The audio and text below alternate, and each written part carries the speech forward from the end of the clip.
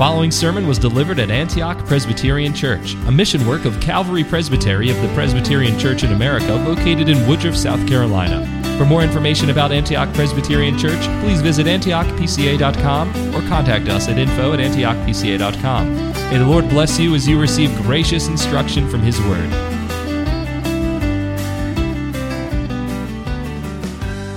So the sermon, I entitled it here, The Portrait of a Self-Righteous Man, but it's also what I call the tale of two men.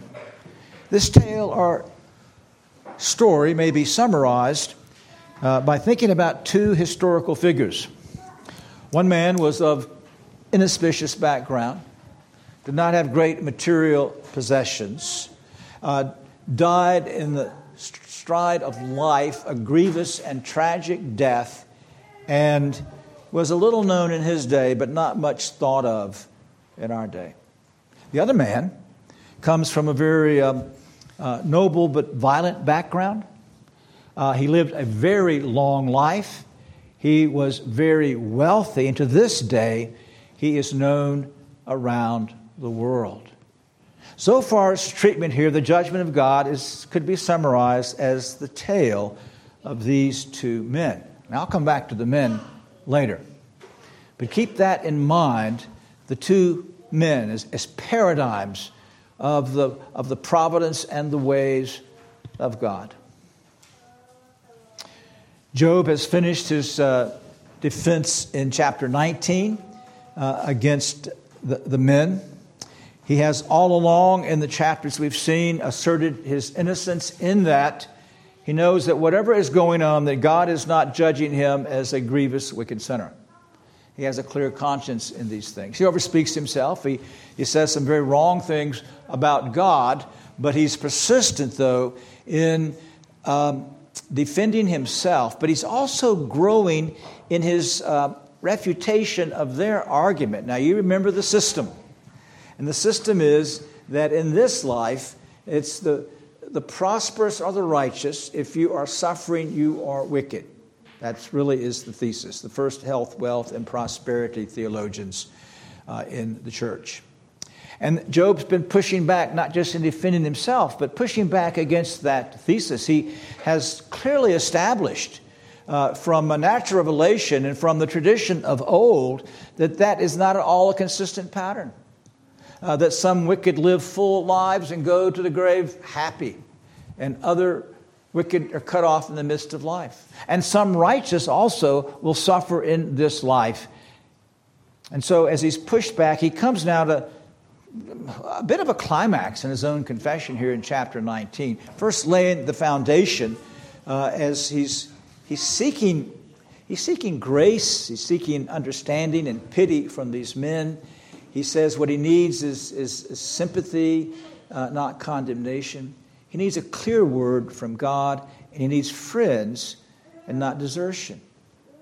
Now he's at the nadir. He's at rock bottom. He has not a friend at this point that's of any of his close companions. And suddenly, by inspiration of the Holy Spirit, he looks up. He looks out. He looks into heaven. And he says, I know something. And I want it inscribed in a rock, engraven and filled in with lead. I know that my Redeemer lives and is going to stand as a man upon the earth. And he's going to raise me from the dead. And I'm going to behold him with the eyes of this flesh that right now is rotting. First in the history of redemption, glorious confession that God is Redeemer. A confession of the incarnation, a confession of the resurrection of the dead. Now, it was not unknown in patriarchal religion. We know from Hebrews that Abraham believed in the resurrection of the dead. But here it is now on the lips of this glorious saint. Well, this is really too much for Zophar. In fact, what Job does at the end of that speech then is, and I think he's quite humble about it, but he again appeals to his friends, stop beating on me. Now, I'm making this confession. You know I'm not what you say I am. Look at my face. I'm not lying. But if you keep beating on me, understand the very judgments that you are decrying to be on me can come on you. And he calls them to repentance. Now, that was way too much for Zophar. And so what we have here in chapter 20 in the first part is Zophar's very angry retort to being called to repentance. And then a further answer to Job's arguments. You see, before this, they've said that absolutely in this life the wicked are destroyed. And Job has proven that, well, no, sometimes the wicked have great prosperity. So what Zophar has to do now is say, well, yes, they'll have some prosperity, but it's going to be short-lived, and there will always be judgment in this life. So that's his thesis here. And so we see that the self-righteous man proudly rejects reproof, proudly perverts justice, proudly rejects reproof, proudly perverts justice or God's judgment. We're primarily going to look at the second point. We simply begin here by looking at the first 3 verses of chapter 20. Then Zophar the Naamathite answered. You remember, this is merely the string that the Spirit uses to keep the dialogue going. Even when we get to God, we're going to get the same thing. So this is simply teaching us what we have here is a dialogue. Plato didn't invent dialogues, you see. The Holy Spirit did. We have a dialogue here. And the string is carried on by this little phrase that begins each new speech. But what he says is in verses 2 and 3. Therefore my disquieting thoughts make me respond, even because of my inward agitation. I listen to the reproof which insults me, and the spirit of my understanding makes me answer. He's confessing he is quite upset. He is churning within. He says that his inward parts are all in turmoil. He's agitated. He's upset, and he's upset because of this reproof.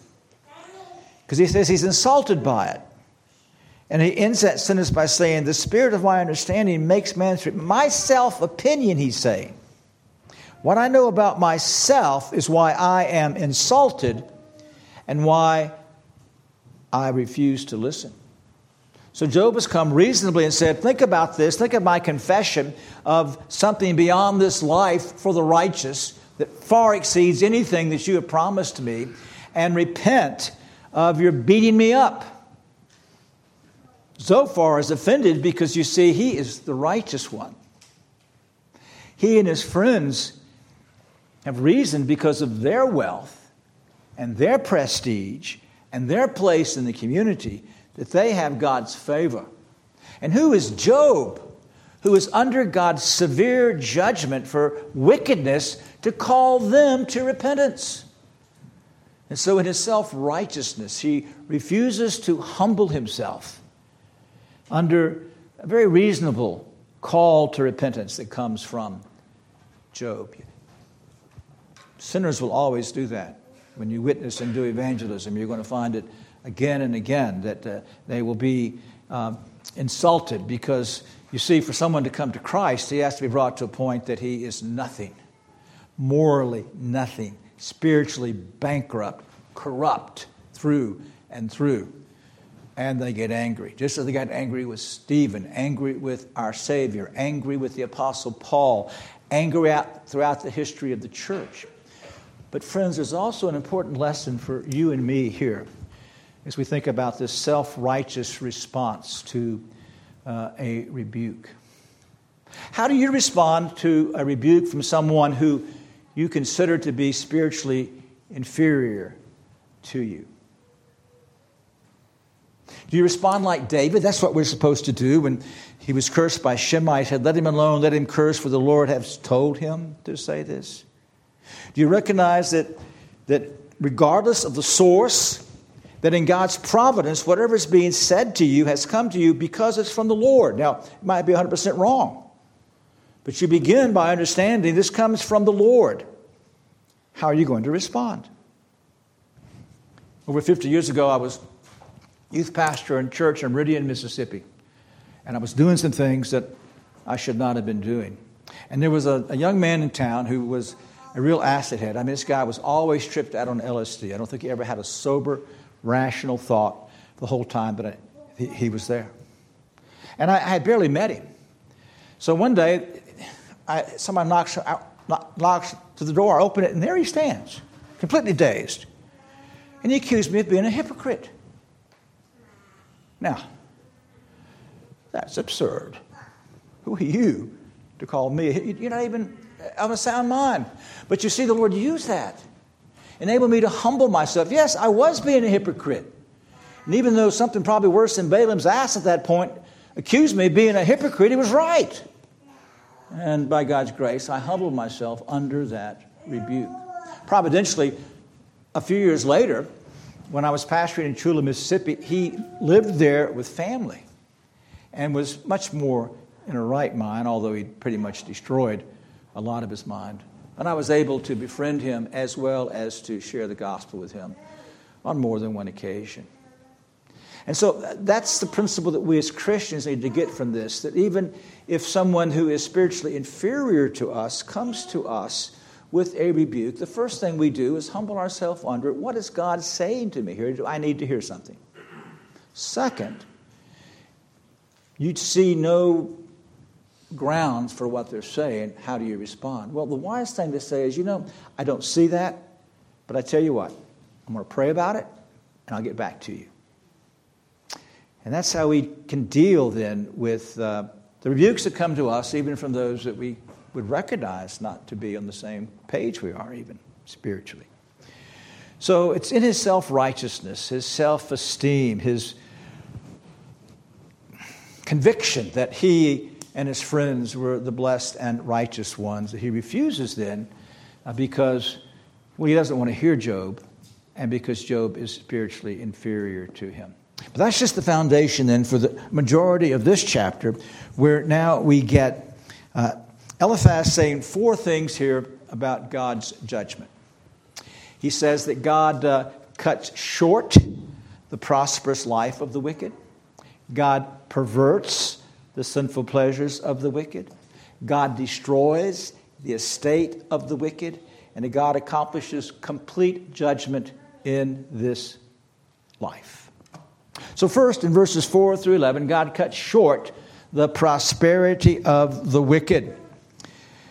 He states his thesis in the form of a question in verses 4 and 5. Do you know this from of old, from the establishment of man on earth, that the triumphing of the wicked is short and the joy of the godless is momentary? Now, the second part of the question is his thesis, that the wicked might, for a very brief period of time, triumph. He might have some joy in this world, but it's all momentary. Now, the foundation of that thesis is in the beginning of the question in verse 4. Do you know this from of old, from the establishment of man on the earth? Again, these men, Job and they, keep going back to the beginning. Going back to Father Adam, going back to the generations that came forth from them, holding to the faithful tradition that had been passed on from generation to generation and supplemented with accurate visions from God. And so he's saying, don't you realize that this is the revelation of God, that the wicked are always cut off in this life? Well, obviously, if you just had thought about it, that's not true at all. Yes, Cain was judged in this life, and others were, but Lamech wasn't, was he? He was a proud, arrogant, violent man, and there's no record of his ever suffering in this life. The generation of Noah's day lived 120 years, as well as much time up to that, in prosperity and even great intellectual pursuits and everything else. So, of course, we know that God, at times, will cut short the progress of the wicked.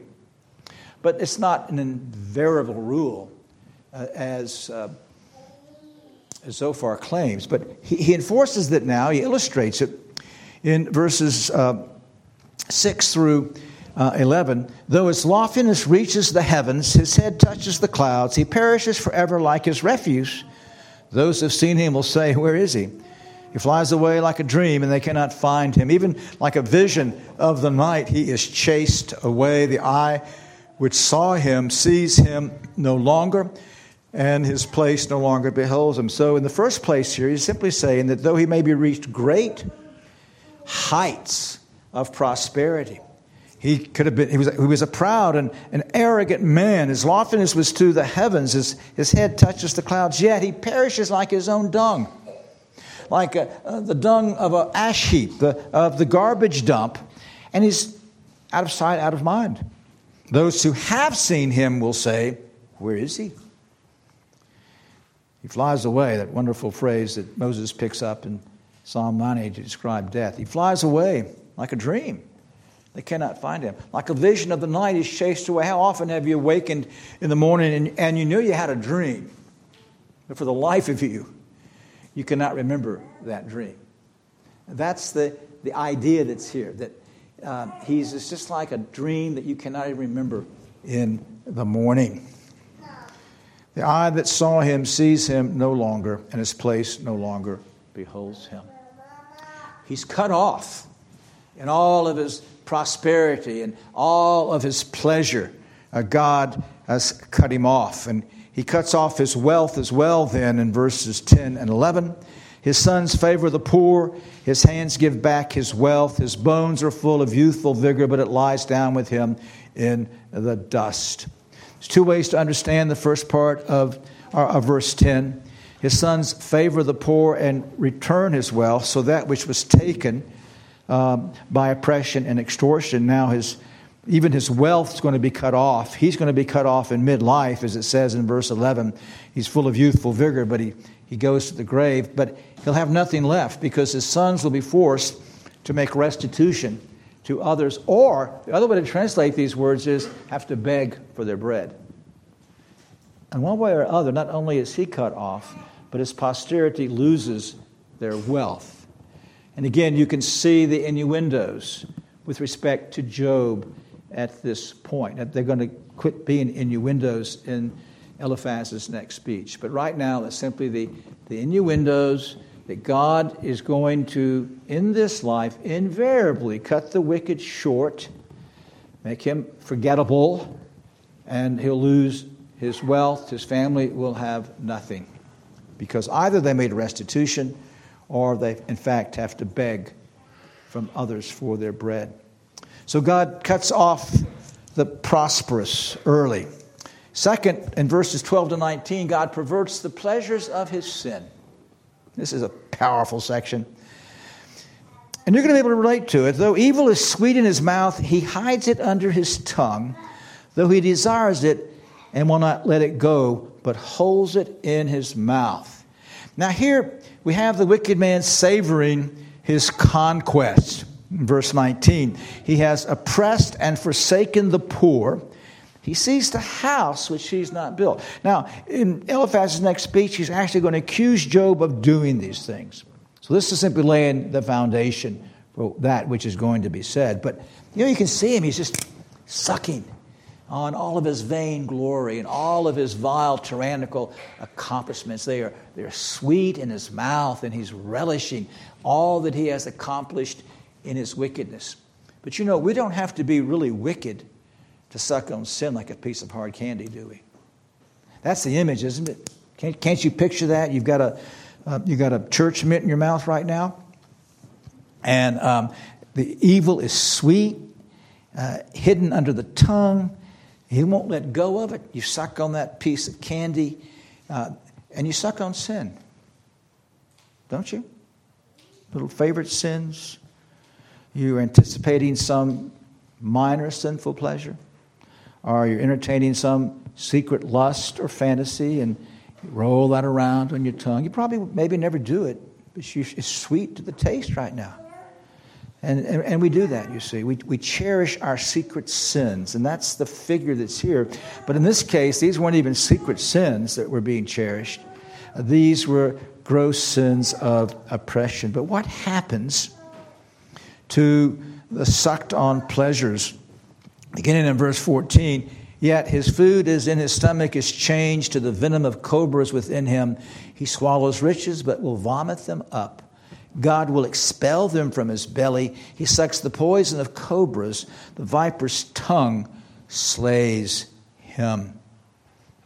That which was sweet in the bud is bitter in the taste, you see. What happens is when you cherish sin, is that in God's providence, it turns to poison.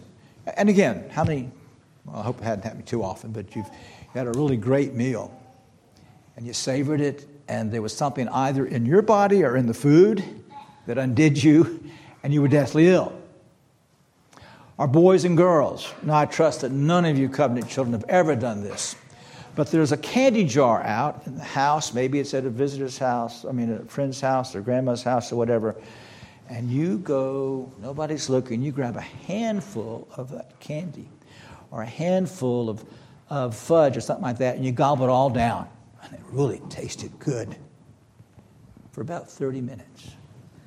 And you say, Mama, I'm sick. My stomach hurts. Well, what's wrong, sweetie? Well, I don't know. You see, you gobbled it down with great pleasure, and it turns to poison inside your body. And here the poison is not simply even food poisoning or simply a virus. This is deadly poison. This is what sin is. It's deadly poison. The venom of cobras, that's what you swallowed. That you swallow riches, but you're going to vomit them up. That God's going to expel them from your belly. One commentator wrote, hell is the place where all evil enjoyment is turned to endless nausea. Hell is a place where all evil enjoyment is turned to endless nausea. The viper's tongue slays him. And so God perverts the sinful pleasures, that in which the wicked take delight, and it makes it destructive in them and makes them unable to then enjoy it. So in verse 17, he does not look at the streams, the rivers flowing with honey and curds. He returns to what he has attained. He cannot swallow it. He can't keep it down. Even the riches of his trading, he cannot enjoy them, for he has oppressed and forsaken the poor, and he sees the house which he has not built. So the figure of looking on streams flowing with river and honey obviously is a biblical theme. Moses' song in Deuteronomy 32, he made him ride on the high places of the earth. He ate the produce of the field. He made him suck honey from the rock, oil from flinty rock, curds of cows, milk of the flock. Signs in the old covenant of great pleasure. Now, he had found pleasure in his sinful exploits, but suddenly it says that he can no longer look on those things with pleasure. They've been turned to poison. They now give him no satisfaction. He cannot swallow it. Even that what he got, honestly, even the riches of his trading, he cannot even enjoy that because of his oppression. Now, in this section, this is probably the most accurate thing. Everything Zophar says has much truth to it. But this is the most accurate thing, you understand. This is God's principle. And I want you to think about this because this is Satan's activity. Satan is a master fly fisherman. He floats that little fly right on the surface of your life, and it looks so sweet and wonderful. All he ever promises you in sin is what? Pleasure and happiness. Now, do you think the devil wants your pleasure and happiness? No. He wants your misery. He wants your death. His bait is like the white witch's candy, boys and girls. It enslaves Edmund. It brings them into bondage. And listen, Satan's going to come at you, my friends, with all these promises that if you'll just do this or you'll do that, you're going to find real happiness. Some of you tried that, haven't you? You found out you're looking for pleasure, joy, happiness in all the wrong places. Because he'll always coat his bait with sweet delight.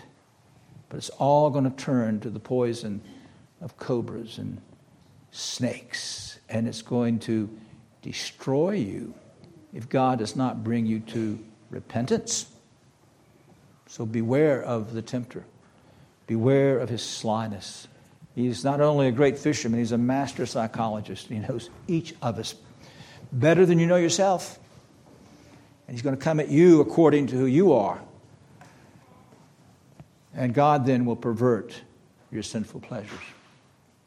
Well, third, we see that God destroys the estate. So he cuts short the prosperous in his prosperity. He perverts sinful pleasures, and now he destroys the estate. He says, actually, in verse 20 and 21, the man cannot really enjoy what he has. He knew no quiet within him. He does not retain anything he desires. He's always afraid that it will be taken from him in exactly the same way he took it from someone else. Sometimes when we watch some of the old mystery movies and stuff like that, there'll be one gangster on the way out, and there's another youngster in the neighborhood, and all he's trying to do is take what the other one had taken in the wrong way, and the old man is looking back over his shoulder, and he has no contentment and no peace and no satisfaction. That's the picture here. They take these estates. They're surrounded with all this glamour and prosperity, and they cannot even keep their desires. In fact, nothing's going to remain for him. God's going to wipe him out. He won't even have a bite to eat. Verse 21. His prosperity will not endure. It's going to be cut off. In the fullness of his plenty, he will be cramped. You think he lives in a broad place? No. He's in a cramped and narrow place. God's not going to allow him to come into a broad place. And why is that? Well, in the first place, those who he oppressed will come after him. The hand of everyone who suffers will come against him when he fills his belly, and then we see that God comes after him.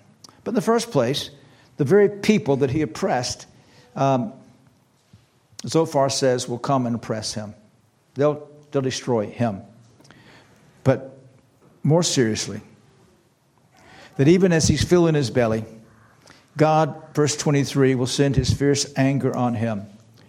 It will rain on him while he's eating. He may flee from the iron weapon, but the bronze bow will pierce him. It's drawn forth and comes out his back, the glittering point from his gall. Terrors come upon him. Complete darkness is held in reserve for his treasures. An unfanned fire will devour him. It will consume the survivor in his tent. He gets beyond now the people who are going to come back at this man. He talks now about the direct attack of a holy God on a man who has taken things by oppression, robbery, extortion, and whatever. Even as he's trying to fill his belly, God suddenly will come on him with fierce anger. Rain on him while he's eating. That anticipates the quail in Numbers 11. That while the meat was still in their mouth, God's wrath came down upon them. As he's trying to enjoy this, now we get a very strong metaphor. It's not that God does this physically, but he can flee from the iron weapon, the sword. Boys, think about the iron weapon's the sword. And the bronze bow will pierce him, a bow that really only God could draw the string. And the arrow goes into his body, into his gallbladder, and all the gall spills out on the ground. All of his life juices. In other words, God is going to destroy him. God's going to bring terror upon him. That is what is behind this metaphor, is the awful anger of God coming forth to strike him and kill him. He'll have no enjoyment. His treasures are all locked up in darkness. There's no pleasure or joy in them. And then the unfanned fire, which is a divine fire. In fact, the Greek translation of this translates this as unquenchable fire. The figure our Savior picks up for the fires of hell. Unfanned fire. Slowly devouring, like a cancer. So even his survivors will be consumed by this wrath of God. The estate that he's built by extortion is going to also going to be destroyed by God. And then the fourth thing, he says that God's judgment, God will complete his judgment in this age. In this age. Last three verses. The heavens will reveal his iniquity and the earth will rise up against him. Here's the wicked man, God. This is just a double testimony to say this is the accurate testimony of God of what's going to happen. And what is that? The increase of his house will depart. His possessions will flow away in the day of anger. Nothing left. And then this exclamation. This is the wicked man's portion from God, even the heritage decreed to him by God. So far I said, this is it. This is the God-decreed word. This is the God-decreed punishment in this man's life. This is the wicked man's portion. This is the heritage decreed to him by God. So as we worked our way through this, you can see there's a lot of truth here. But I trust underlying that you can see that the self-righteous man proudly rejects reproof, but more seriously, proudly perverts the truths of God's justice. So yes, God judges, and God often judges in this life. But God does not always judge in this life. As has been said, if God only judged in this life, there would be no place for eternal judgment. And if God never judged in this life, then God's people would lose heart. And so there's these patterns of temporal judgment. Their own individuals and their own nations, and it's true, but we may not reason backwards from that as these guys do, that then if you're under the temporal judgment, then you must be suffering for sin. So that's his problem. Now because of that, he has a superficial view of judgment, an imperfect view, four things. An imperfect view of the standard, an imperfect view of the application, imperfect view of the extent, and perfect view of the duration. So first, Zophar has an imperfect view of the standard. Let's go back to Luke 18. What's the standard there? It's all externalism, isn't it? My works, my righteousness, the things that I've done. What was Eliphaz and Zophar and Bildad's standard? Well, it was very circular, but they're righteous because they were wise and prosperous and well respected. And their standard then of righteousness was what they had, the esteem, their reputation. And they reasoned then that obviously they were very blessed of God. That's a very dangerous thing to do. How often have you talked to someone about the gospel and, well, I know that everything's okay because I am so blessed. I mean, if God were not pleased with me, I just wouldn't have the life that I have. Well, that's pure folly. As we sang in Psalm 92, no, it's fodder for the fires of hell. Yeah, God will bless you now, but don't trust your external blessings for the standard of righteousness. There's but one standard of righteousness, and that's God's holy law. And this morning, do not measure yourself by anything else. Not by your reputation, not by your blessings and prosperity. You let your God judge your life by His law. And the law will always drive you out of yourself into the arms of Christ. It's the only safe place, you see. So he perverts justice because he begins with the wrong standard. He's like the Pharisee who prays to himself, or the rich young ruler who had kept all of God's law from his youth. And that leads to the wrong application. Imperfect because of application. So, and I just anticipated this. There's the circularity of it. Job sinned, therefore Job is suffering, therefore Job sinned, and therefore Job must repent or he'll remain under God's judgment. He's already had all these things in his life. And as I've said, that is wrong. Judgment begins in the household of God. God's temporal judgments are not to allow us to make ourselves feel good and look down on others. God's temporal judgments are for us to search our own hearts. And that's what Christ says in Luke chapter 13 when Pilate mingled the blood of the worshipers with their sacrifices. He said, do you think they were worse sinners than you folks? No. When we see God on a micro scale bringing affliction or on a major scale, the first thing we should do is search our own hearts and thank God that He has delivered us from His wrath and condemnation. And not self-righteously look down on others. Well, they got what they deserved. No, he made wrong application. But more seriously, wrong extent. You see, these guys were crass materialists. They didn't understand God's blessing. For them, God's blessing stopped at health, wealth, and prosperity. Now, you don't want to stop there. God's great blessing is Himself. This is why Job was so broken up. God had removed Himself from Job. The joy of his salvation was gone right now. God was hidden behind a cloud. But the great blessing of God for you and me is not our bank account and our house and our clothing and our friends, our yards.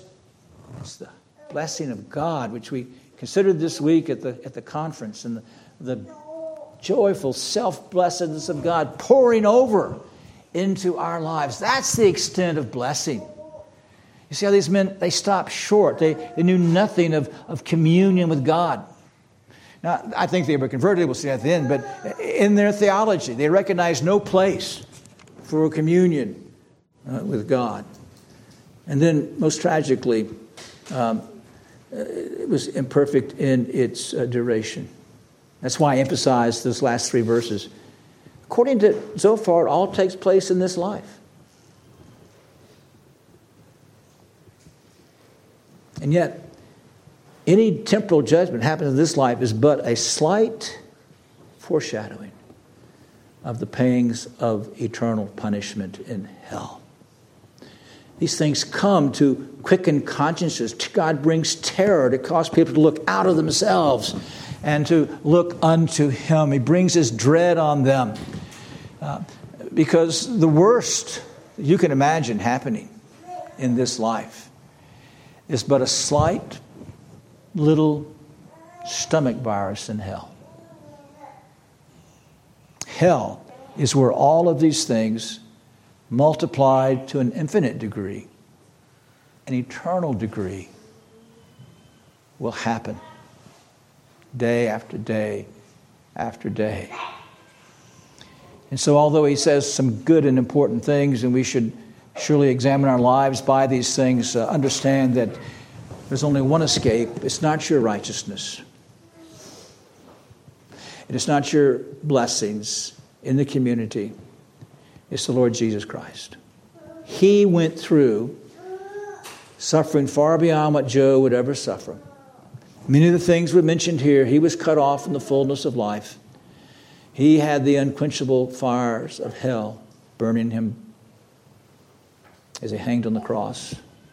But he did that so that you and I can be delivered. We must look beyond now and recognize that Christ suffered and died that we might be delivered from hell and live with Him in eternal glory. And so every one of you today, young and old, boys and girls, I hope every one of you here this morning is trusting in the Lord Jesus Christ and Him alone for your acceptance with God. Let's pray. Oh, Lord, we thank you for these insights you've, in your wisdom, given to us, Lord, in a kind of peculiar way, your way, but we want to distill the gold that's in the rock and learn the truth that you have here, Lord, for us in wisdom literature, and thrive on that truth, and we ask that you'll enable us to do so, that these important lessons, Lord, about rebukes and cherishing sin and the consequences of sin would stick hard with us, with our children, Lord, and that you cause us to revel in the reality that our salvation is in Christ alone, in whose name we pray. Amen. Thank you for listening to this sermon from Antioch Presbyterian Church. We are located in the historic Cashville community of Woodruff, South Carolina, near the intersection of South Carolina Highways 101 and 417. For more information about Antioch Presbyterian Church, please visit antiochpca.com.